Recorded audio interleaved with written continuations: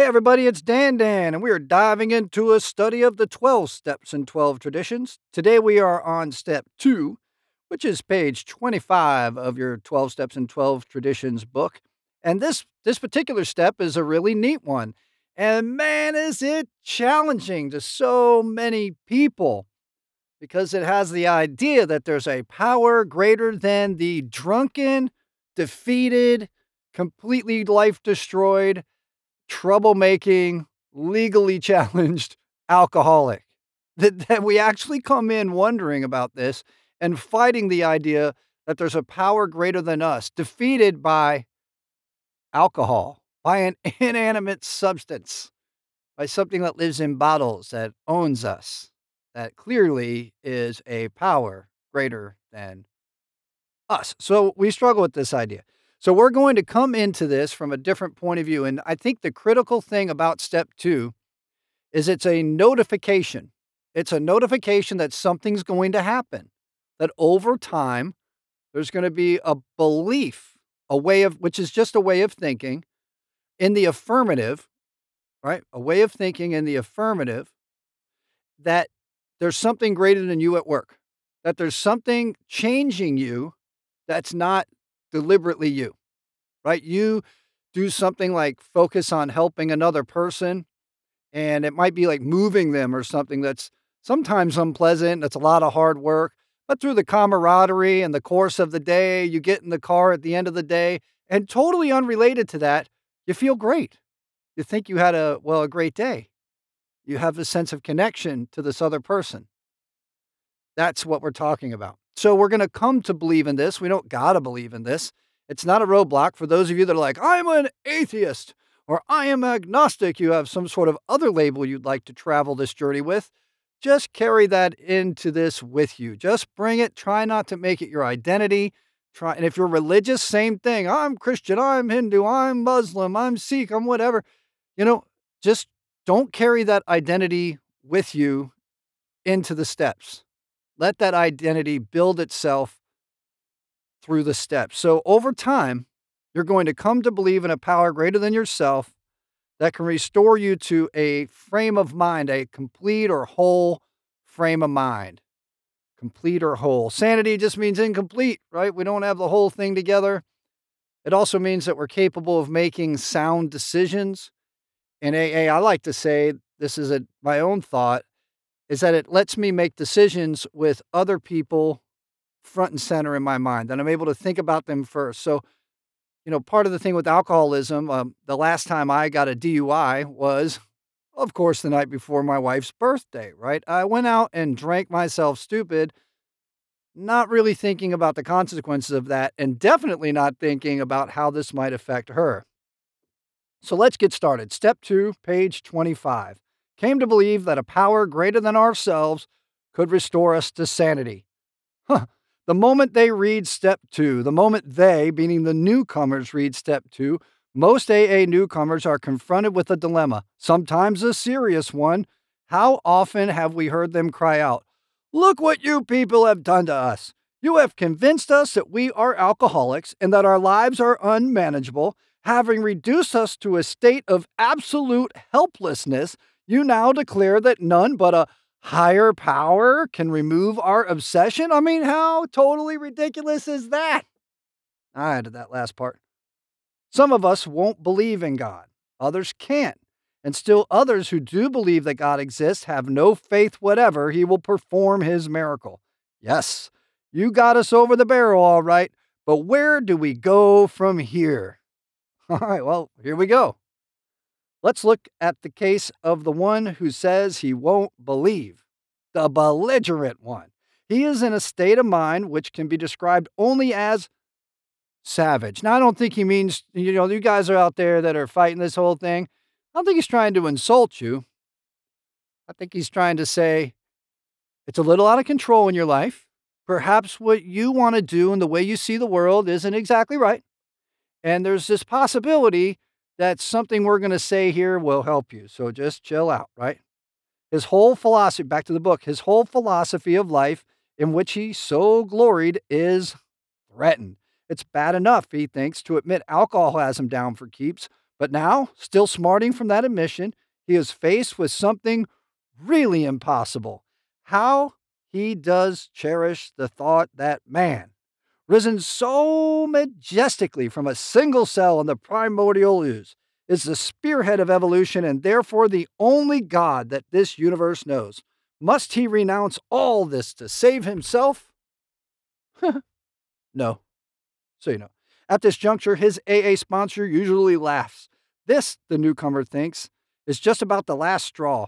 This is the beginning of the end, and so it is. The beginning of the end of his old life, and the beginning of his emergence into a new one. His sponsor probably says, and so we're saying this to you, people successful in AA, take it easy. The hoop you have to jump through is a lot wider than you think. At least I've found it so. So did a friend of mine who was a one-time vice president of the American Atheist Society. But he got through with room to spare. So you don't got to believe anything. Just temper down, you savage, belligerent one. Here we go. Well, says the newcomer, I know you're telling me the truth. It's no doubt a fact that AA is full of people who once believed as I do, but just how, in these circumstances, does a fellow take it easy? That's what I want to know. Now, I'll tell you this, that I've had this conversation several times and no one's ever said that. You know what? People have tried to drag me into theological debates and experiential debates and point fingers at religious texts and say this is why they're wrong or right, as if any of that matters to this step. And none of it does. We share our experience, strength, and hope with the steps, the principles of the steps to get well, not our theology, our opinions, and our practices. That we don't share. It's not theology. You guys ready? That, agrees the sponsor, is a very good question indeed. I think I can tell you exactly how to relax. You won't have to work at it very hard either. Listen, if you will, to these 3 statements. You guys ready? Here we go. This is going to relax you. AA meditation. Here we go. First, Alcoholics Anonymous does not demand that you believe anything. All of its 12 steps are but suggestions. Second, to get sober and to stay sober, you don't have to swallow all of step 2 right now. Looking back, I find that I took it piecemeal myself. Third, all you really need is a truly open mind. So just take your opinions and put them in a trash can for the moment. We'll pull back out what we might want to keep. Just resign from the debating society and quit bothering yourself with such deep questions as whether it was the hen or the egg that came first. Again, I say, all you need is an open mind. And I think for me, that's somebody saying, can you accept that maybe your position is wrong? All right, that's it. Not that I'm right, not that AA is right, not that some religious person is right or some spiritual practice is right, not that. Just that there's a possibility that my point of view is wrong. The sponsor continues, take, for example, my own case. I had a scientific schooling. Naturally, I respected, venerated, even worshiped science. As a matter of fact, I still do, all except the worship part. Time after time, my instructors held up to me the basic principle of all scientific progress: search and research, again and again, always with the open mind. When I first looked at AA, my reaction was just like yours. This AA business, I thought, is totally unscientific. This I can't swallow. I simply won't consider such nonsense. Then I woke up. I had to admit that AA showed results, prodigious results. I saw that my attitude regarding these had been anything but scientific. It wasn't AA that had the closed mind. It was me. The minute I stopped arguing, I could begin to see and feel. Right there, step 2 gently and very gradually began to infiltrate my life. I can't say upon what occasion or upon what day I came to believe in a power greater than myself, but I certainly have that belief now. To acquire it, I had only to stop fighting and practice the rest of AA's program as enthusiastically as I could. There are your instructions. Don't worry about getting step 2 right. You're not going to do step 2. Step 2 is going to do you over time as you enthusiastically practice the rest of AA's program. The book goes on. This is only one man's opinion based on his own experience, of course. I must quickly assure you that AAs tread innumerable paths in their quest for faith. If you don't care for the one I've suggested, you'll be sure to discover one that suits if only you look and listen. Many a man like you has begun to solve the problem by the method of substitution. You can, if you wish, make A itself your higher power, that group of drunks, right? Good, orderly direction, group of drunks. Here, a very large group of people who have solved their alcohol problem. That's a key thought, isn't it? They solved it. In this respect, they are certainly a power greater than you, who have not even come close to a solution. Surely you can have faith in them. Even this minimum of faith will be enough. You will find many members who have crossed the threshold just this way. All of them will tell you that once across, their faith broadened and deepened. Relieved of the alcohol obsession, their lives unaccountably transformed. And that's so critical in this. Unaccountably. We can't put a finger on it. Other people notice we're different first, and then we notice we're different. They came to believe in a higher power, and most of them began to talk of God. Consider next the plight of those who once had faith but have lost it. There will be those who have drifted into indifference, those filled with self-sufficiency who have cut themselves off. I don't need it anymore, right? Those who have become prejudiced against the religion, and those who are downright defiant because God has failed to fulfill their demands. I tell you, I tip really well. I don't know why God won't do what I want him to do. I sat in that front row at church. I gave and I tithed and I volunteered. Why don't I get what I want, right? Can AA experience tell all these that they may still find a faith that works? Yes. Sometimes AA comes harder to those who have lost or rejected faith than those who never had any faith at all. For they think they have tried faith, like there's only one path, and they had the path. It was the correct path, the right brand of religion, right? The right building, the right dude and a book and the building that you had to whisper in. They had the dude, the book, and the building, and it was the correct one, and it didn't work so. Therefore, all faith is bad. That's a lot of people. So it goes on. It says, for they think they have tried faith and found it wanting. They have tried the way of faith and the way of no faith. Since both ways have proved bitterly disappointing, they've concluded that there is no place whatever for them to go. The roadblocks of, here's something important, isn't it? The roadblocks of indifference, fancied self-sufficiency, prejudice, and defiance. That's indifference. If you feel a sense of indifference, if you think you can do this on your own, self-sufficiency, prejudice, that you've already made all these decisions and you're done making any more decisions. I've already decided and I'm right and that's that. And defiance. It doesn't matter what you say, I'm not going to do it. Often prove more solid and formidable for these people than any erected by the unconvinced agnostic or even the militant atheist. Religion says the existence of God can be proved. The agnostic says it can't be proved, and the atheist claims proof of the non-existence of God. Obviously, the dilemma of the wanderer from faith is that of profound confusion. He thinks himself lost to the comfort of any conviction at all. He cannot attain in even a small degree the assurance of the believer, the agnostic, or the atheist. Here's a great line. He, the prejudiced one, the one that had faith and lost it, he is the bewildered one. Any number of AAs can say to the drifter, yes, we were diverted from our childhood faith too. The overconfidence of youth was too much for us. Of course, we were glad that good home and religious training had given us certain values. We were still sure that we ought to be fairly honest, tolerant, and just, that we ought to be ambitious and hardworking. We became convinced that such simple rules of fair play and decency would be enough, that virtue is enough. And it probably isn't. And this thing's in quotes here, so it goes on. As material success founded upon no more than these ordinary attributes began to come to us, we felt we were winning at the game of life. This was exhilarating, and it made us happy. Why should we be bothered with theological abstractions and religious duties, or with the state of our souls here or hereafter? The here and now was good enough for us.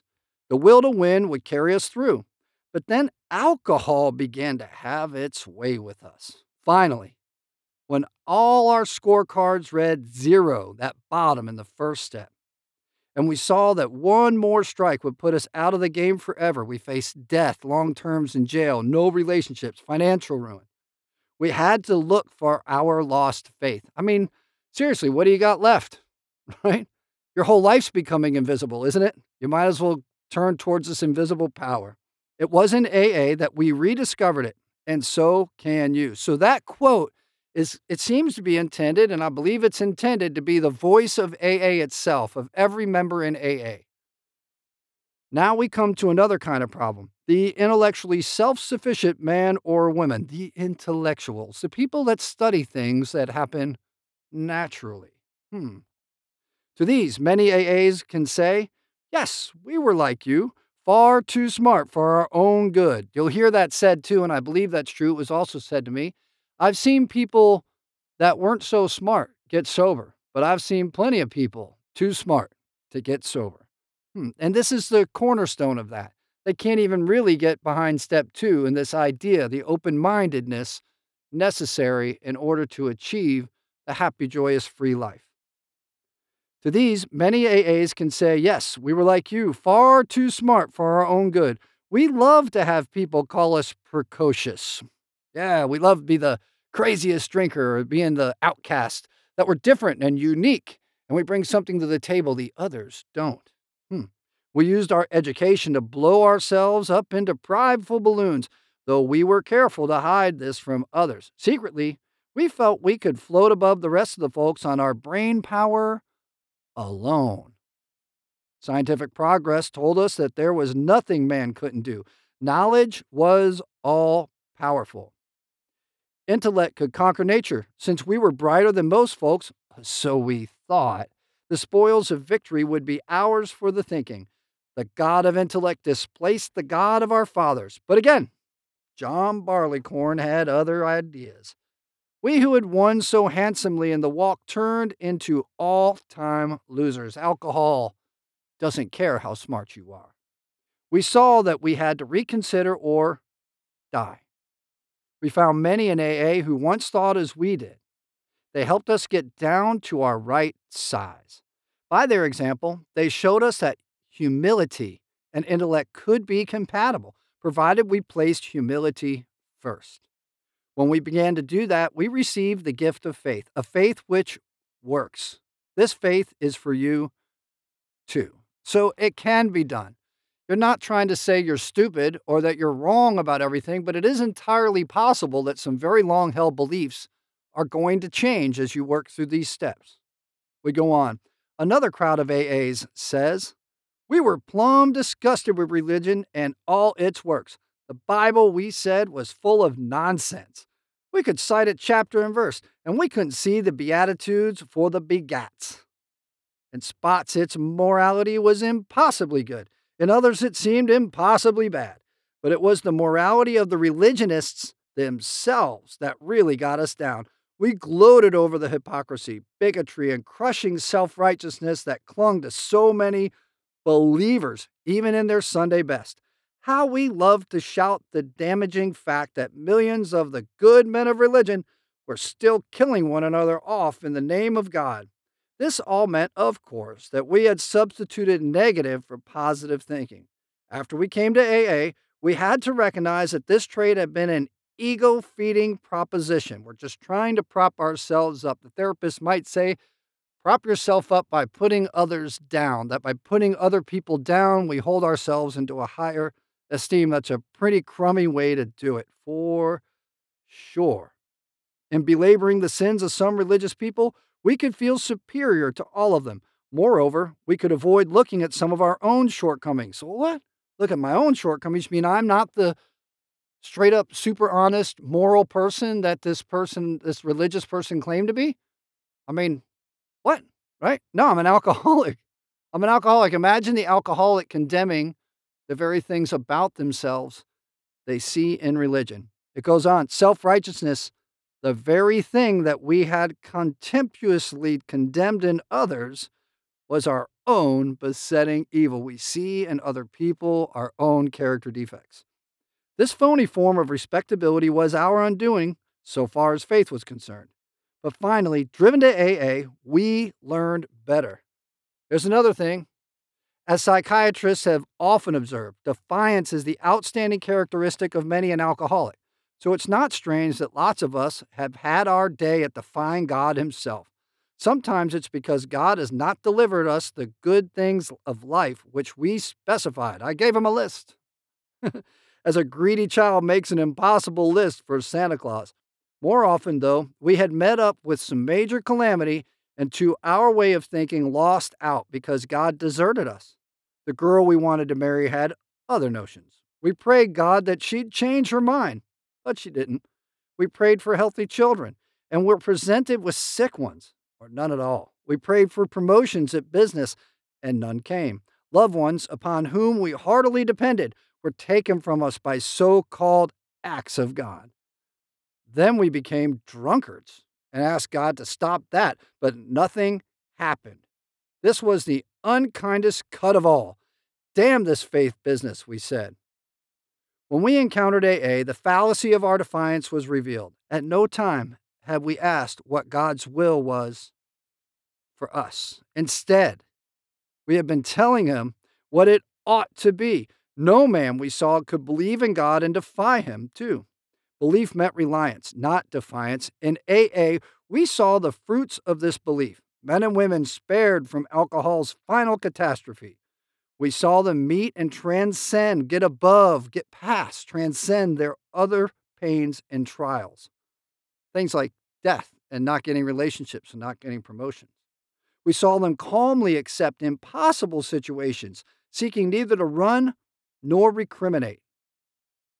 This was not only faith, it was faith that worked under all conditions. Faith that worked under all conditions. We soon concluded that whatever price in humility we must pay, we would pay. So there's a price to be paid for this. We're going to learn about it in the other steps. Now let's take the guy full of faith, but still seeking of alcohol. He believes he is devout. His religious observance is scrupulous. He's sure he still believes in God, but suspects that God doesn't believe in him. He takes pledges and more pledges, and he swears off, right? I'm going to do this for you, God. Following each, he not only drinks again, but acts worse than the first time. Valiantly, he tries to fight alcohol, imploring God's help, but the help doesn't come. What then can be the matter? The clergymen, doctors, friends, and families, the alcoholic who means well and tries hard, is a heartbreaking riddle. To most AAs, he is not. The names change, the faces change, alcoholic behavior, that doesn't change. No riddle here. There are too many of us who have been just like him and have found the riddle's answer. This answer has to do with the quality of faith rather than its quantity of faith. Quality over quantity faith. This has been our blind spot. We supposed we had humility when we really hadn't. We supposed we had been serious about religious practices when, upon honest appraisal, we found we had been only superficial. Or, going to the other extreme, we had wallowed in emotionalism and had mistaken it for true religious feelings. In both cases, we have been asking for something for nothing. Such an important statement. We were seeing what we could steal from the world, what we could demand from it, but we were unable to pay the price for it. Something for nothing. The fact was, we really hadn't cleaned house so that the grace of God could enter us and expel the obsession. In no deep or meaningful sense have we ever taken stock of ourselves, made amends to those we had harmed. We're busting through some of the steps, or freely given to any other human being without any demand for reward. We had not even prayed rightly. There is a right way to pray. We had always said, "Grant me my wishes," instead of "Thy will be done." The love of God and man we understood not at all. Therefore, we remained self-deceived and so incapable of receiving enough grace to restore us to sanity. Few indeed are the practicing alcoholics who have had any idea how irrational they are, or seeing their irrationality can bear to face it. And that's what we're going to help you with. That's what the group is for. That's what a sponsor helps you do. It doesn't have to always be a punch in the face, though sometimes it will be. It can just be something where you gain realization, the volitional type, the educational variety of learning about this higher power. That works just as well, and that's true of so many AAs. Some will be willing to term themselves problem drinkers, but cannot endure the suggestion that they are, in fact, mentally ill. They are abetted in this blindness by a world which does not understand the difference between sane drinking and alcoholism. Sanity is defined as soundness of mind. Yet no alcoholic, soberly analyzing his destructive behavior, whether the destruction fell on the dining room furniture or his own moral fiber, can claim soundness of mind for himself. Therefore, finally, we're wrapping it up here. Step 2 is the rallying point for all of us. Whether agnostic, atheist, or former believer, we can stand together here. We stand together because none of us have the right conception. None of us have properly employed this. We've gone after it with selfish attitudes and this idea of entitlement to this higher power that we're owed something, unwilling to pay the price for wanting something for nothing. That's the togetherness. We all did that one same thing. True humility and an open mind can lead us to faith. There's your answer. That's everything we did today summed up. True humility and an open mind can lead us to faith. And every AA meeting is an assurance that God will restore us to sanity if we rightly relate ourselves to Him. So as we get into a step 2 discussion, I know that was a long read. Just think about this for a second, that we're going to rely on this higher power to arrange things for us, a lot like a little Debbie cake. I want to deny the higher power. I want to think of this world as just being, the way it is by some fact of cause and effect in a physical sense, right? That there's some mathematical equation, that the supercomputer is going to be built, that somehow or another, we're going to be able to put this together. But the little Debbie cake or the hostess cake, we all have a favorite. And I want to just draw this illustration for you real quick before discussion. Little Debbie cakes, picture your favorite one. Picture your very favorite one. It might be a Swiss roll or a Star Crunch or the zebra cakes or whatever it is, or some sort of holiday specialty one, right? The Christmas tree cakes or the little pumpkin ones.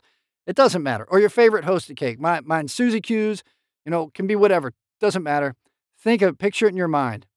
And picture a perfect day. You wake up in the morning and you're like, hey man, I'm going down to get my favorite cake. I'm going to get if you're in the Southern Appalachians, you might get like 16 bottles of Mountain Dew. And you're going to go home when the weather's perfect and sit on the porch and eat them. And you get in your car and you cruise on down to the store. And right where those cakes are at your favorite grocery store. I'm sure you can picture it right now. And you go right to that section and you see your Star Crunches or oatmeal pies or whatever it is, your zebras that you love. And you grab them and you march on up to the cash register and you put it down. And there's a person there and they got all the stuff together and they go beep, beep. Or these days you might have to do it yourself and beep, beep. And you do it and you put this thing in there in a machine like a card, or you give them cash or something and you hop back in your car and you go home and you sit on your porch. You're like, wow, it's a perfect day. Never realizing or giving any credit to or acknowledging what went into your little tiny moment of bliss. Because a little Debbie cake is something that transcends generations. It's something that transcends continents. The planning that went into that cake. All the raw ingredients come from different places. The ideas that are behind it in marketing, the patents that are involved with it as far as proprietary recipes, proprietary packaging. Who invented the marketing? Who made the ink on the box? Who designed the pictures? Let alone the trucks, the manufacturing, the machines that put it together, the training of the people. How many different places? How many different intellectuals? How many different people of all sorts of varieties have come together for this moment of your enjoying a blissful cake on your patio with, 4 gallons of Mountain Dew, right? And when you think about this, I want you to think about one thing. You had nothing to do with it. You simply had the ability to enjoy it. And you rely on this to such a degree that if you had gone to that end cap or that display case in your favorite grocery store to get your favorite cake, and it wasn't there, boy, you'd be a little bit upset about that. You'd be like, how in the world can they be out of oatmeal pies? Where in the world are the zebra cake? I mean, come on, seriously. How could this be? You rely on this complex system that transcends geographical areas, age generations, intellectual capacities, professional skills, different things just overlap to create this experience for you. And therein lies this question: what coordinated all that? These people don't know each other. They didn't plan to coordinate this in their lives. They didn't grow up with the mission of, I'm going to perform my job so well that all the connecting pieces, however far removed, work. Just give that some thought. Something as simple as a little Debbie cake. That if that doesn't come off the way you want it to, it may be enough to get up under your skin. That's how reliant we are on this higher power, and it's going on around you all the time. As we extrapolate that off, the cash machine or the cashier worked. When you put the fanciful money card into the other machine, it gave you credit, let you walk out the door. All these things worked, and there's so many people involved. There's so many different things involved. The laws of nature, spirit, beliefs, ethnicities, countries, so much involved. And we just take it for granted. And in step 2, what we can do is just have that same blind idea that the little Debbie cake's going to be there, and have that same blind ambition.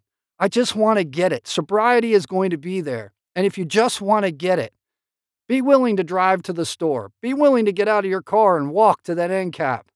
Be willing to do what is required of you to get what you want, and you will get it. And you can rely on that. So as we talk today about our higher power, my hope is that we can stay away from theological ideas of the higher power and maybe talk of the experience of convergence. Talk about how you've ended up here. Was it the court system? Was it a series of debacles that have culminated in your need for change? What is it that has landed you into AA? Did you have any control over those circumstances? How did the world arrange itself to land you here? How have you been rendered powerless, humiliated, desperate, ready? I hope you guys have a great discussion.